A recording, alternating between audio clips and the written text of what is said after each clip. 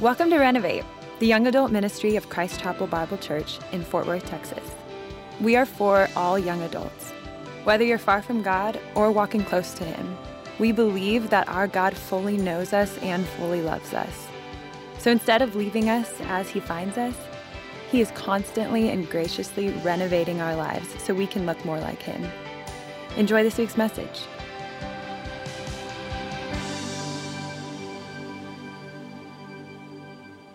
Praise God. How are you guys tonight? Good. Man, I love it. If you missed Brooke and Rob's welcome, if you are new, we really are so glad you're here, man. We want you to feel welcome. We want you to get connected. You missed a great welcome, man, from Rob and Brooke. I love those guys. They are two of the best leaders I've seen. I mean, they are legit leaders. They love people. They love the Lord. They have a ton of integrity. They're incredible leaders. Sometimes when they do announcements, I feel the Holy Spirit leave, though. I just feel the Spirit of God leave the room. And then Chike starts playing bass, and I feel it get wooed back in. Way to go, Chike! Good job, man. No, man, we really do. We hope that you guys feel so welcome here, and we really are glad that you're here. And I love that we don't take ourselves too seriously as a ministry, man, that we take God seriously, but not ourselves. So what we're doing tonight is going to be fun. It's going to be a little bit of a fire hose. I'm going to kind of drown you in some scripture. But we are starting a new series called God's Will, a study in how to listen. It is a need that I see in my life constantly, has been, continues to be this desire for me and draw for me to how do I know God's will? How do I figure out the God of the universe, His plan for my life? What does that look like? How do I get on that path?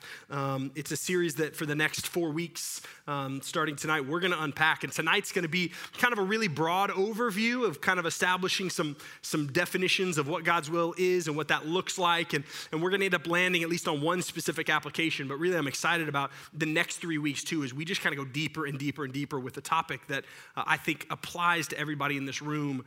And that I think for us as people who maybe believe in this God, maybe don't, I think He has a plan. And I think He has a will that intersects with your life. And so what does that look like? And how can you figure that out?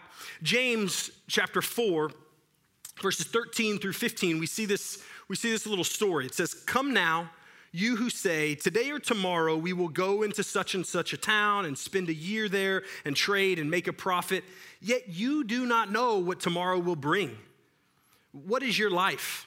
For you are a mist that appears for a little time and then vanishes. Instead, you ought to say, if the Lord wills, we will live and do this or do that." It seems to be, even in this just reference for James, that there is this idea that we kind of want to navigate our own lives. And we are going to make up our own mind and we're going to say, okay, next year I'm going to do this. And this is how I want to live. And this is what my life is going to look like. And we navigate it based on our own internal compass of what we want. And yet even here in James, we kind of see this teaser of, who are you to know what your life looks like? Who are you to be the navigator? That there is this underlining authoritative will of God that's actually driving the ship that I think so often we forget about, we lose sight of, and yet I think it's there. I want to unpack kind of some broad categories just for clarification of when we talk about the will of God. And these are pretty accepted in Christian evangelical world at this point, and I want to make some statements that we're going to look at scripture and support those statements. But one of the things I want to point out is there is a moral will of God, and then there is a specific will of God. And so when I talk a lot tonight and throughout the series, when we're talking about the will of God, a lot of what we're going to be talking about is going to be talking about specifics. What do I do? What steps should I take? In kind of some of the more day-to-day decisions that I make, big picture, little picture decisions. But I want to be real clear. God's made His moral will to us pretty clear. And so if you think of a sphere of moral will, we should be able to pretty easily determine what is God's moral will. That He says, hey, this is wrong. This is not what is from me, and this is what is from me. But within that, there's also specific will that seems like, okay, well, this isn't evil one way or the other. So for example, if somebody cuts me off in traffic, right? And I'm praying and thinking, I'm going to get out of my car, Lord, if it's okay with you, and I'm going to karate chop this person in the neck, right? I would know, oh, that's outside of the moral will of God. So I know that somewhere in Philippians, it talks about do not karate chop. And so I'm like, okay, I know that that is outside of God's will because it's outside of the moral will of God, right? If we have that category, that broad category, it's like, okay, obviously I can't karate chop people in traffic. I realize that. It's outside the moral will. But one of the things we're going to be talking about is, okay, well, what do I do with two good decisions? What do I do inside the moral will of God where I have these decisions, this way that I'm trying to navigate my life, and one option is not evil, and one option is not bad, and one option is not sin? How do I navigate those decisions? This idea of this specific will of God, right? This idea of, man, there's a job opportunity. There's a degree. What degree should I do for college students? Or should I go back to grad school? Or you've got two really great godly guys trying to pursue you and ask you out on dates. And you're like, oh, which one? Do I know my audience or what? That's y'all's problem, ladies. There's just too many really handsome, godly men who are all asking you out all at once. And you're like, which of these 5 godly, ripped men should I say yes to? I know my audience so well. I know that y'all struggle. You get the idea, right? Like, how do we navigate those things that aren't apparently, obviously outside of God's moral will? They're within that. How do we do that? That's the big picture thing that I think a series like this, we want to each week dig deeper and deeper and figure out some real tools that God has given us. Say, man, how do we discern that? How do we really figure out God's will for our life? Here's 2 truths that I want to share that I think are going to kind of help shape tonight and kind of how we navigate this evening. The first truth is this. I believe, and I'll show you in scripture where I'm getting this, that God is in control and he has a perspective that we don't, right? And that's something pretty important. If I'm trying to figure out this God's will in my life, I think I need to start with the premise that there is a God who is in control and he has perspective that I don't. It changes how I go to him searching for his will if I believe those things. Let me take you to some scripture. Psalm 135:6. The psalmist says this. He says, whatever the Lord pleases, he does in heaven and on earth and in the seas and all the depths, right? God does whatever he pleases. He is in control. Isaiah 45:5-7 says this. This is the Lord declaring his power, his might. I am the Lord and there is no other.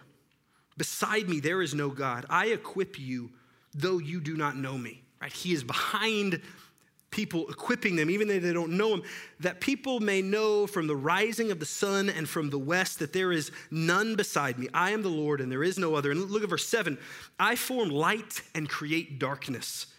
I make well-being and create calamity, the good and the bad. I am in control over all. I am sovereign over all. I am the Lord who does all these things.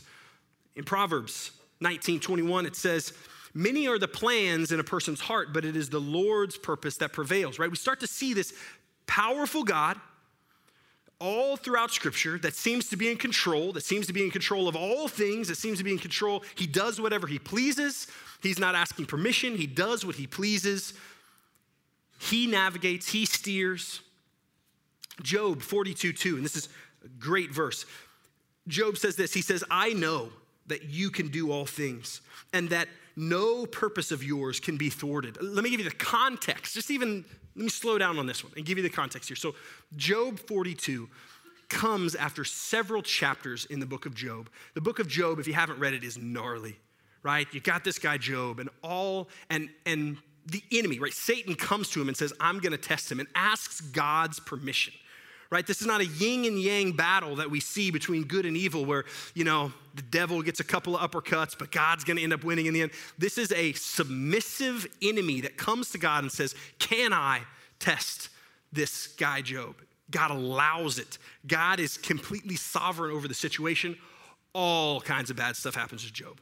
Right? He loses everything. Awful stuff happens. He's getting bad advice from his friends, right? This whole book, Job eventually gets to this point where he's like, what is going on? What is going on?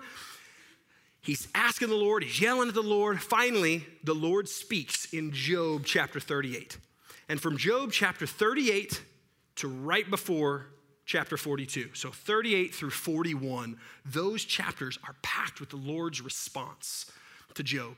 And it is chapter after chapter of God saying, Job, I have a bigger perspective than you do. I know more, I see more. Let me just read some of this just because it's gnarly and awesome. And it's one of those things that's like, dang, mic drop. Listen to this. There's like 4 chapters of it. I'm just going to give you some teasers. He says, this is God. He says, who can number the clouds by wisdom? Or who can tilt the water skins of the heavens when the dust runs into a mass and the clods stick fast together? Look at this. Do you give the horse his might? Do you clothe his neck with a mane? Do you make him leap like the locusts? Right? He goes on and on. It is by your understanding. Is it by your understanding that the hawk soars? Right? God is saying, hey, I control the horses and the hawks and the oceans and the seas and the rains. And Job, I have a bigger perspective than you do. I have this perspective and this power that you don't see and you don't know. And then that's where we get to chapter 42. And he says, I know that you can do all things. Right? The last chapter in Job is Job realizing, oh my goodness, you are in control. And all things are restored to him. And there's this picture consistent through Scripture. We have a God who is in control. We have a God who is sovereign, who is in control, who has a perspective that we don't have and that is broader than ours. That's important if we're going to seek after that God. Does this God know what he's doing? Is he in control? Who's the God that we're really trying to determine his will of? It's a God who's in control. It's a God who knows more than we do, knows infinitely more than we do. But the second thing is this: that same God biblically seems to be involved and interested in our personal steps. Our personal steps. That God who is over all things seems to want to be involved in our steps. Proverbs, again, it says, the heart of a man plans his way, but the Lord establishes his steps. You might think, man, I'm going to plan my way, but this powerful, holy, awesome God is intimately involved in your steps. This is what Scripture would lead us to believe. Ephesians 2:10.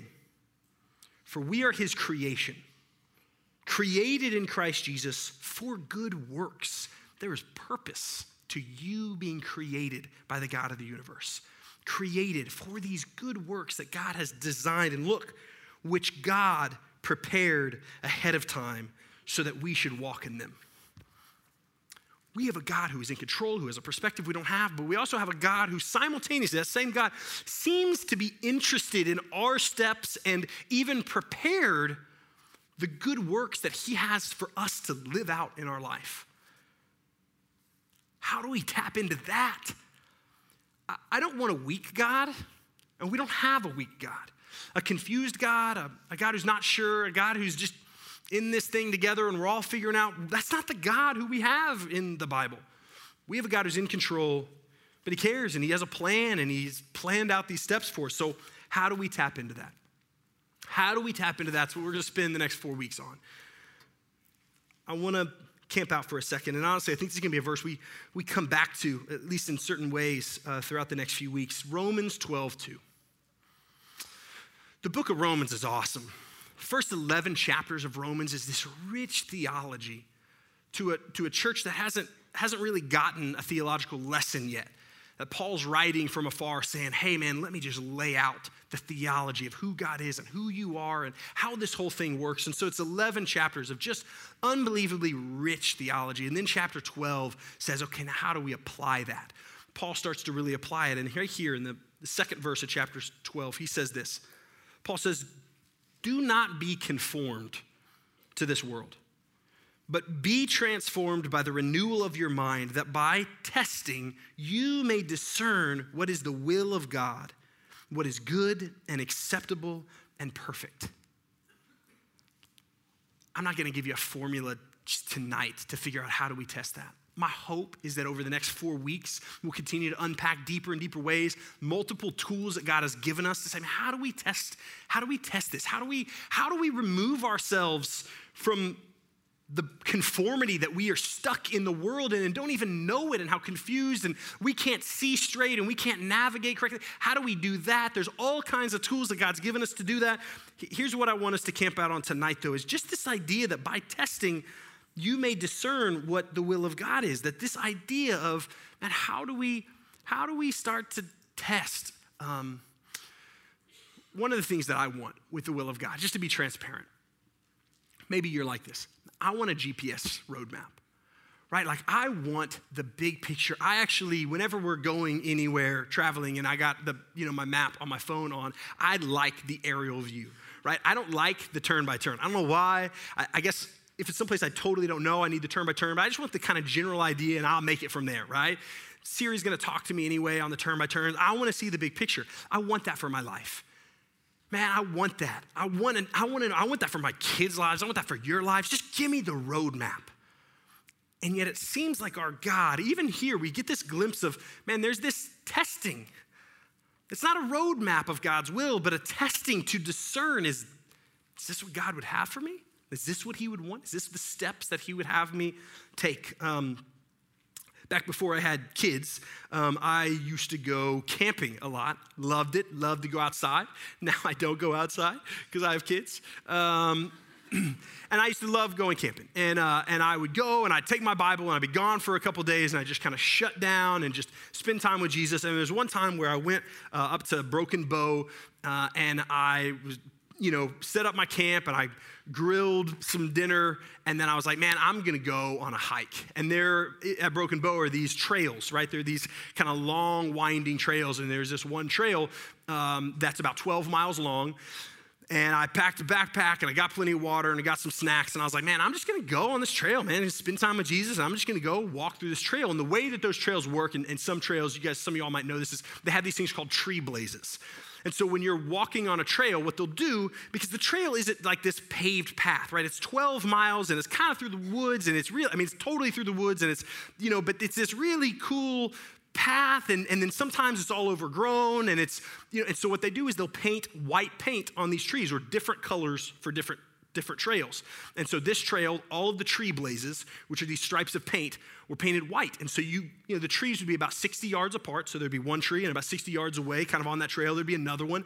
And it helped determine how to stay on the path because in daylight you could see them. And this was a trail that I was stoked about. And I knew that it ended kind of at this dam waterfall thing, this dam/waterfall thing. I didn't cuss. It's a dam/a waterfall. Please don't email me, you get the damn point. And the point of the trail is the dam at the end of it, and it was gonna be really cool, and I was like, I'm gonna go there. So I go, and I start walking, right? The problem was it was dusk, right? When I ate dinner, when I got there, it was late, and I went, and what comes after dusk is dark, right? So it's dark, and so I don't know why, but it's a 12-mile hike, and I get about 3 miles into this hike before it is just totally dark, guys.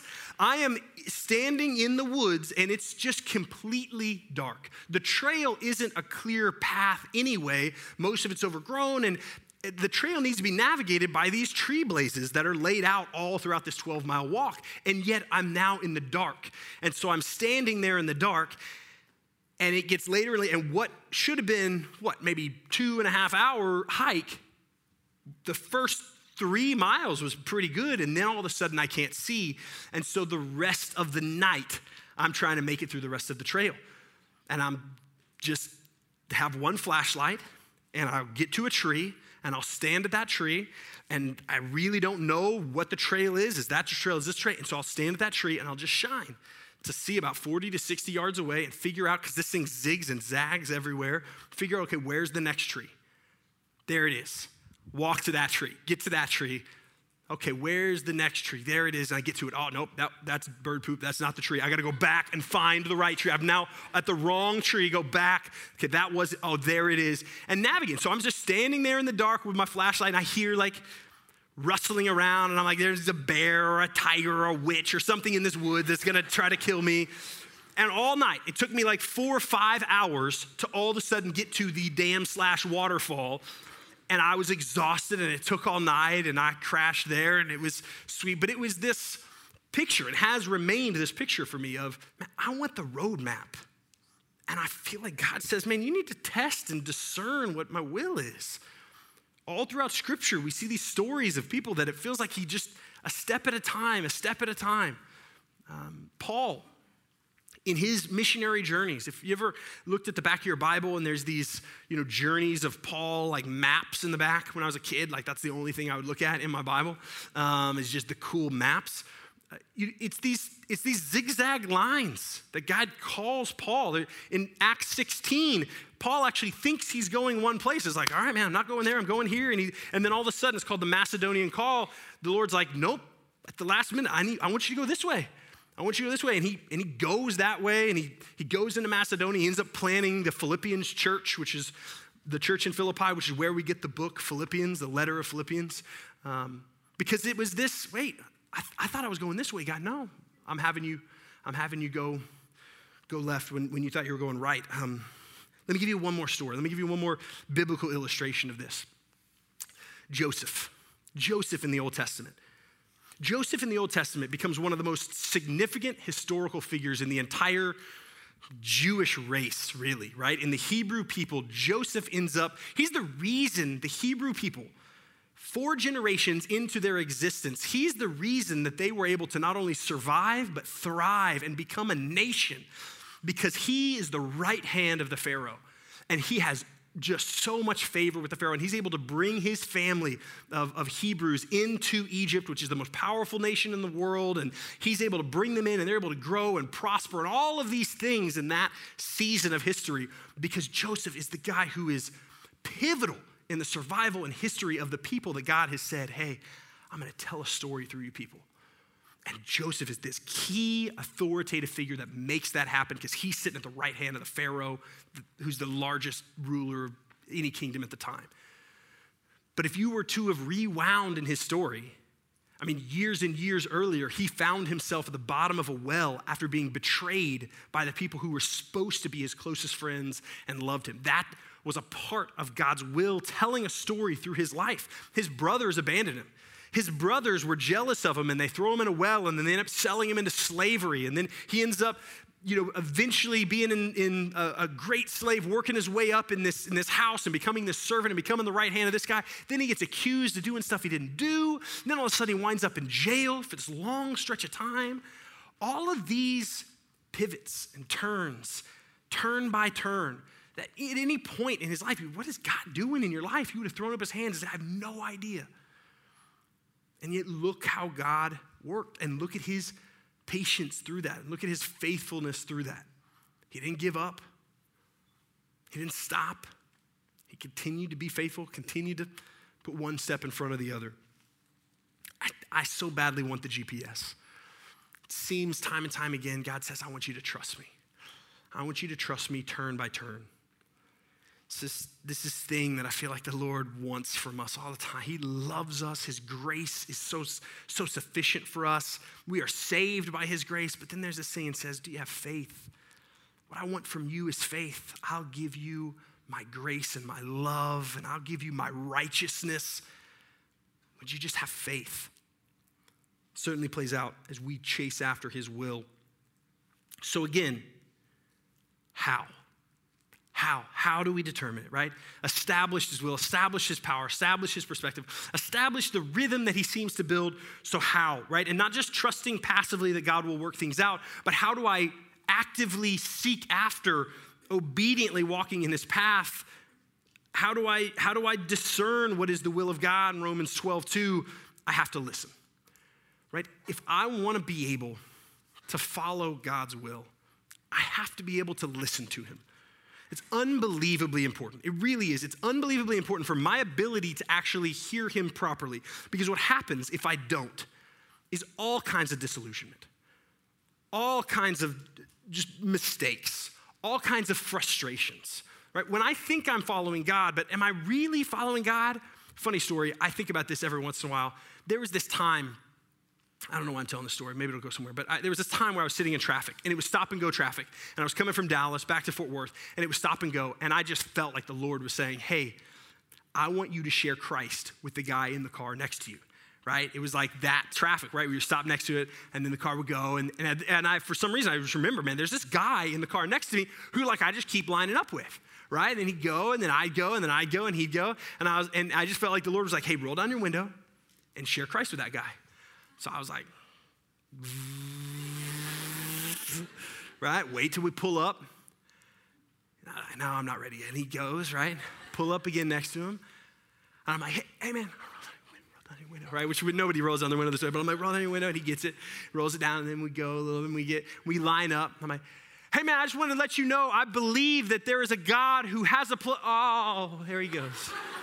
And we never lined up again. We never lined up again. He went, and it was several miles, and he got like 5 cars ahead, and I'm like, man, get his license plate. And that's where the story ends, guys. That's the conclusion of the story. Here's why I tell you that story. I've thought several times, was that God's will, right? Like, was God speaking to me, or was I just like, was that just me in my head? Honestly, if anybody wants to do something like that is clearly in God's moral will to go and share, do it. Do it. If it feels scary, do it. If it feels scary but obedient and radical, do it. But my point is, how do I know? Man, is this really, and it's one thing to share, like, there's not gonna be a bad outcome. Well, actually, that guy could have been totally creeped out and may never go to church again because of that interaction. But also, there's not gonna be a bad interaction of being radically obedient to Jesus, right? So just be bold and do that. But what about other decisions in my life that have massive consequences? I got a buddy in my life who he swore that, man, he was hearing God in a very specific way, calling him to do some very specific things, and it almost completely destroyed his family. It almost completely destroyed his family, and there was so much grief tied to this, but it was like, man, no, I heard God say this. I felt God telling me to do this, and it almost totally wiped out his family. Because in retrospect, we realized, man, that wasn't really God speaking to you. So all the time we see this tension. How do I listen? Right? We think we're following God, but then all of a sudden, if I'm not really, there's this disillusionment or maybe this discouragement. And that's how cults form, right? Cults form because there's a lot of really well-intentioned people who say, man, I want to follow God. And somebody's like, here's what God is saying. And how do I discern? Is that really what God, that guy's super passionate, right? I mean, he's really loud and he tells funny stories and this is what he says God's saying. And so, man, maybe he's persuasive and that seems very convicting and convincing and charismatic. But I think that leader is hearing from God in a way. Or now I feel that whenever he talks. And how do we determine? How do I know that the voice I'm hearing, that the feeling I'm feeling, that the urges that I have, how do I know that that's the right choice? How do I hear clearly? Multiple ways we're going to learn throughout the next 4 weeks how to hear clearly.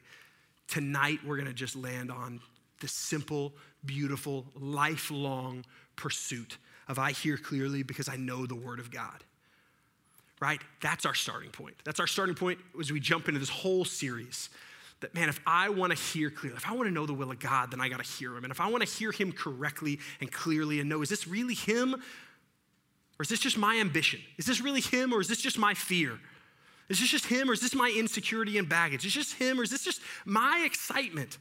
Man, there's lots of ways we're going to walk through answering that question. Tonight, I just want us to land on we've got to know the Word of God. We've got to know the Word of God. And to know the Word of God, we got to read it. We've got to read it. I do not think that I surprised anybody with the application point of how do we know God's will? How do we hear him? We're in the Word of God. I think in a room full of people who showed up to a church to hear a sermon, most all of you were not surprised. Oh my goodness, I never thought about reading. But do we do it? But do we do it? Is this our first source? Is this what I run to? Is this the foundation of how I make decisions? Am I meditating and spending time in this in a way that shapes how I see other people in traffic, the way God sees them? As minute and interesting as that is, or sees my workplace because I'm spending so much time no longer being conformed to the patterns of this world, but being transformed by the renewing of my mind because my mind is reading this thing because we believe this thing is authoritative and that God has revealed himself in it. 2 Timothy 3:14 through 17, Paul is affirming Timothy, this incredible disciple of the Lord. And he says, but as for you, continue in what you have learned and have firmly believed, knowing from whom you learned it, and how from childhood you've been acquainted with the sacred writings, which are able to make you wise for salvation through faith in Christ Jesus. Paul is affirming Timothy because from a child, Timothy was taught by his family members what the sacred writings, what the word of God, what God had to say through his writings. He knew it, he learned it, he studied it, he was taught it. And he says, look, because of that, that's going to prepare you. You're able to have that wisdom because you know that. And then he goes on to say in verse 16, all scripture is breathed out by God. All scripture is breathed out by God and profitable for teaching, for reproof, for correction, and for training in righteousness, that the man of God may be complete, equipped for every good work. Right? We see in 2 Timothy this example of not only a man who knows God's word and studies it, and at that time it would have been the Torah, it would have been the law, right, in the Old Testament, but also we see this command and this endorsement by the Lord through, I believe, the power of the Holy Spirit that said, hey, this is going to be good. This is profitable. This is the tool that you need in order for teaching and for reproof and for correction and for those things to be able to build the grid for us to discern properly. It's going to be here. And so we've got to read it. If we want to know the will of God, we've got to be in this book. If we want to know our God and be able to recognize his voice, we've got to be in this book. And then as we read it, we ask questions and we make observations. And we raise our hands and we ask other people and say, man, I don't understand what this means and what's this talking about here? And there's some confusing things and there's some hard things. And it's so important to not only just read it and how did that make me feel, but read it and say, man, what is it really saying here? And then we interpret it and we say, what does that mean? Not just I read it and I feel this way, or I flipped to this verse when I was asking about should I take this job, and I got this verse, and the verse was about a donkey dying, and so I know I shouldn't take the job.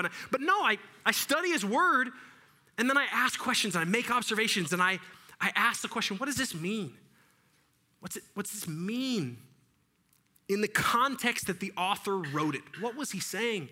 That God says is going to be profitable, that this scripture is breathed out by him. How do I do that? And so, man, we hopefully study with other people and we go to resources and we look to other people who have also studied it. And then we take it back and we compare it and say, man, is this really the context correct? And we've got to be savvy. We're in a world that is trying to deceive us. We're in a world that would conform us to lies. So we read it, we ask questions, we make observations, we interpret, we say, what does this really mean? What was the author meaning when he wrote this to Timothy? What was he saying? And then we apply it and we go do it. Right? Pretty straightforward, guys. We then apply it. We read it. What's it mean? And now let's go do it. James 1, 22 through 25. And Cody actually preached about this on this past Sunday here at Christ Chapel. It says this, James, but be doers of the word. Right? So we don't just read it and study it and become smarter and have a lot of head knowledge, but then we go and do what it says. And not just hearers only, deceiving ourselves. For if anyone is a hearer of the word and not a doer, he's like a man who looks intently at his natural face in a mirror. For he looks at himself and goes away and at once forgets what he was like. But the one who looks into the perfect law, the law of liberty, and perseveres, being no hearer who forgets, but a doer who acts, he will be blessed in his doing. One of the ways in which we're able to learn the word of God is not just to study it for academic reasons, but it's to study it and then go and apply it. And as we do that, we learn. And it takes his profitable, God-breathed words and it puts it in flesh and it puts it in action. And it becomes not just lessons we learn, but it becomes muscles that we build spiritually because of his word.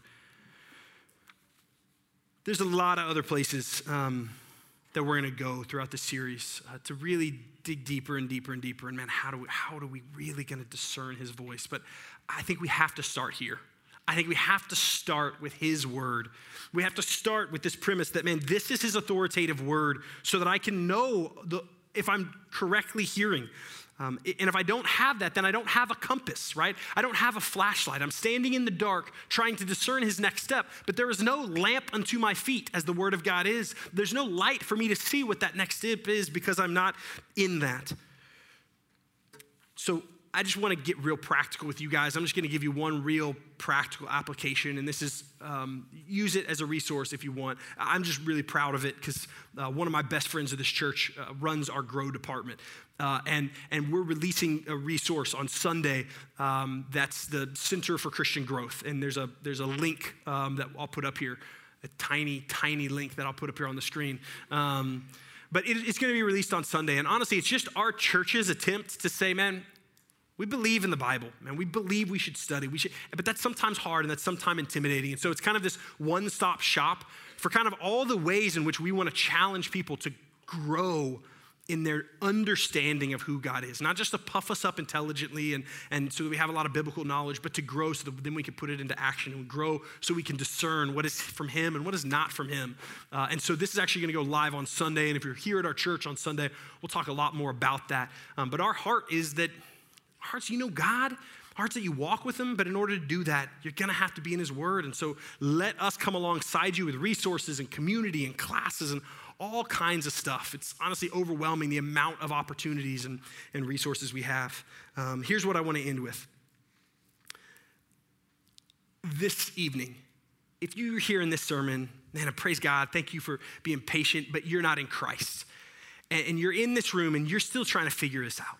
And you're still trying to figure out, man, what do I really believe and where am I at? And I'm not sure that I believe all this. And I don't know that, and I see some things, and maybe you say, man, I see some things that feel like massive contradictions. And I see some things in the Old Testament that I am not okay with that God, or some things in the New Testament. Man, I love that you're here, man. I would love to continue to walk with you through that. We are not afraid of hard questions. We are not afraid of really wrestling with the hard questions that are in Scripture. I love that you're here. You're in the right place. But if you're hearing this and you're not there yet and you're not in Christ, praise God. I don't think it was an accident that you heard this sermon on discerning his will and studying the Bible. I think God wants to reveal himself to you. I believe the God of the universe wants to know you and wants to be known by you in a way that will change everything in your life.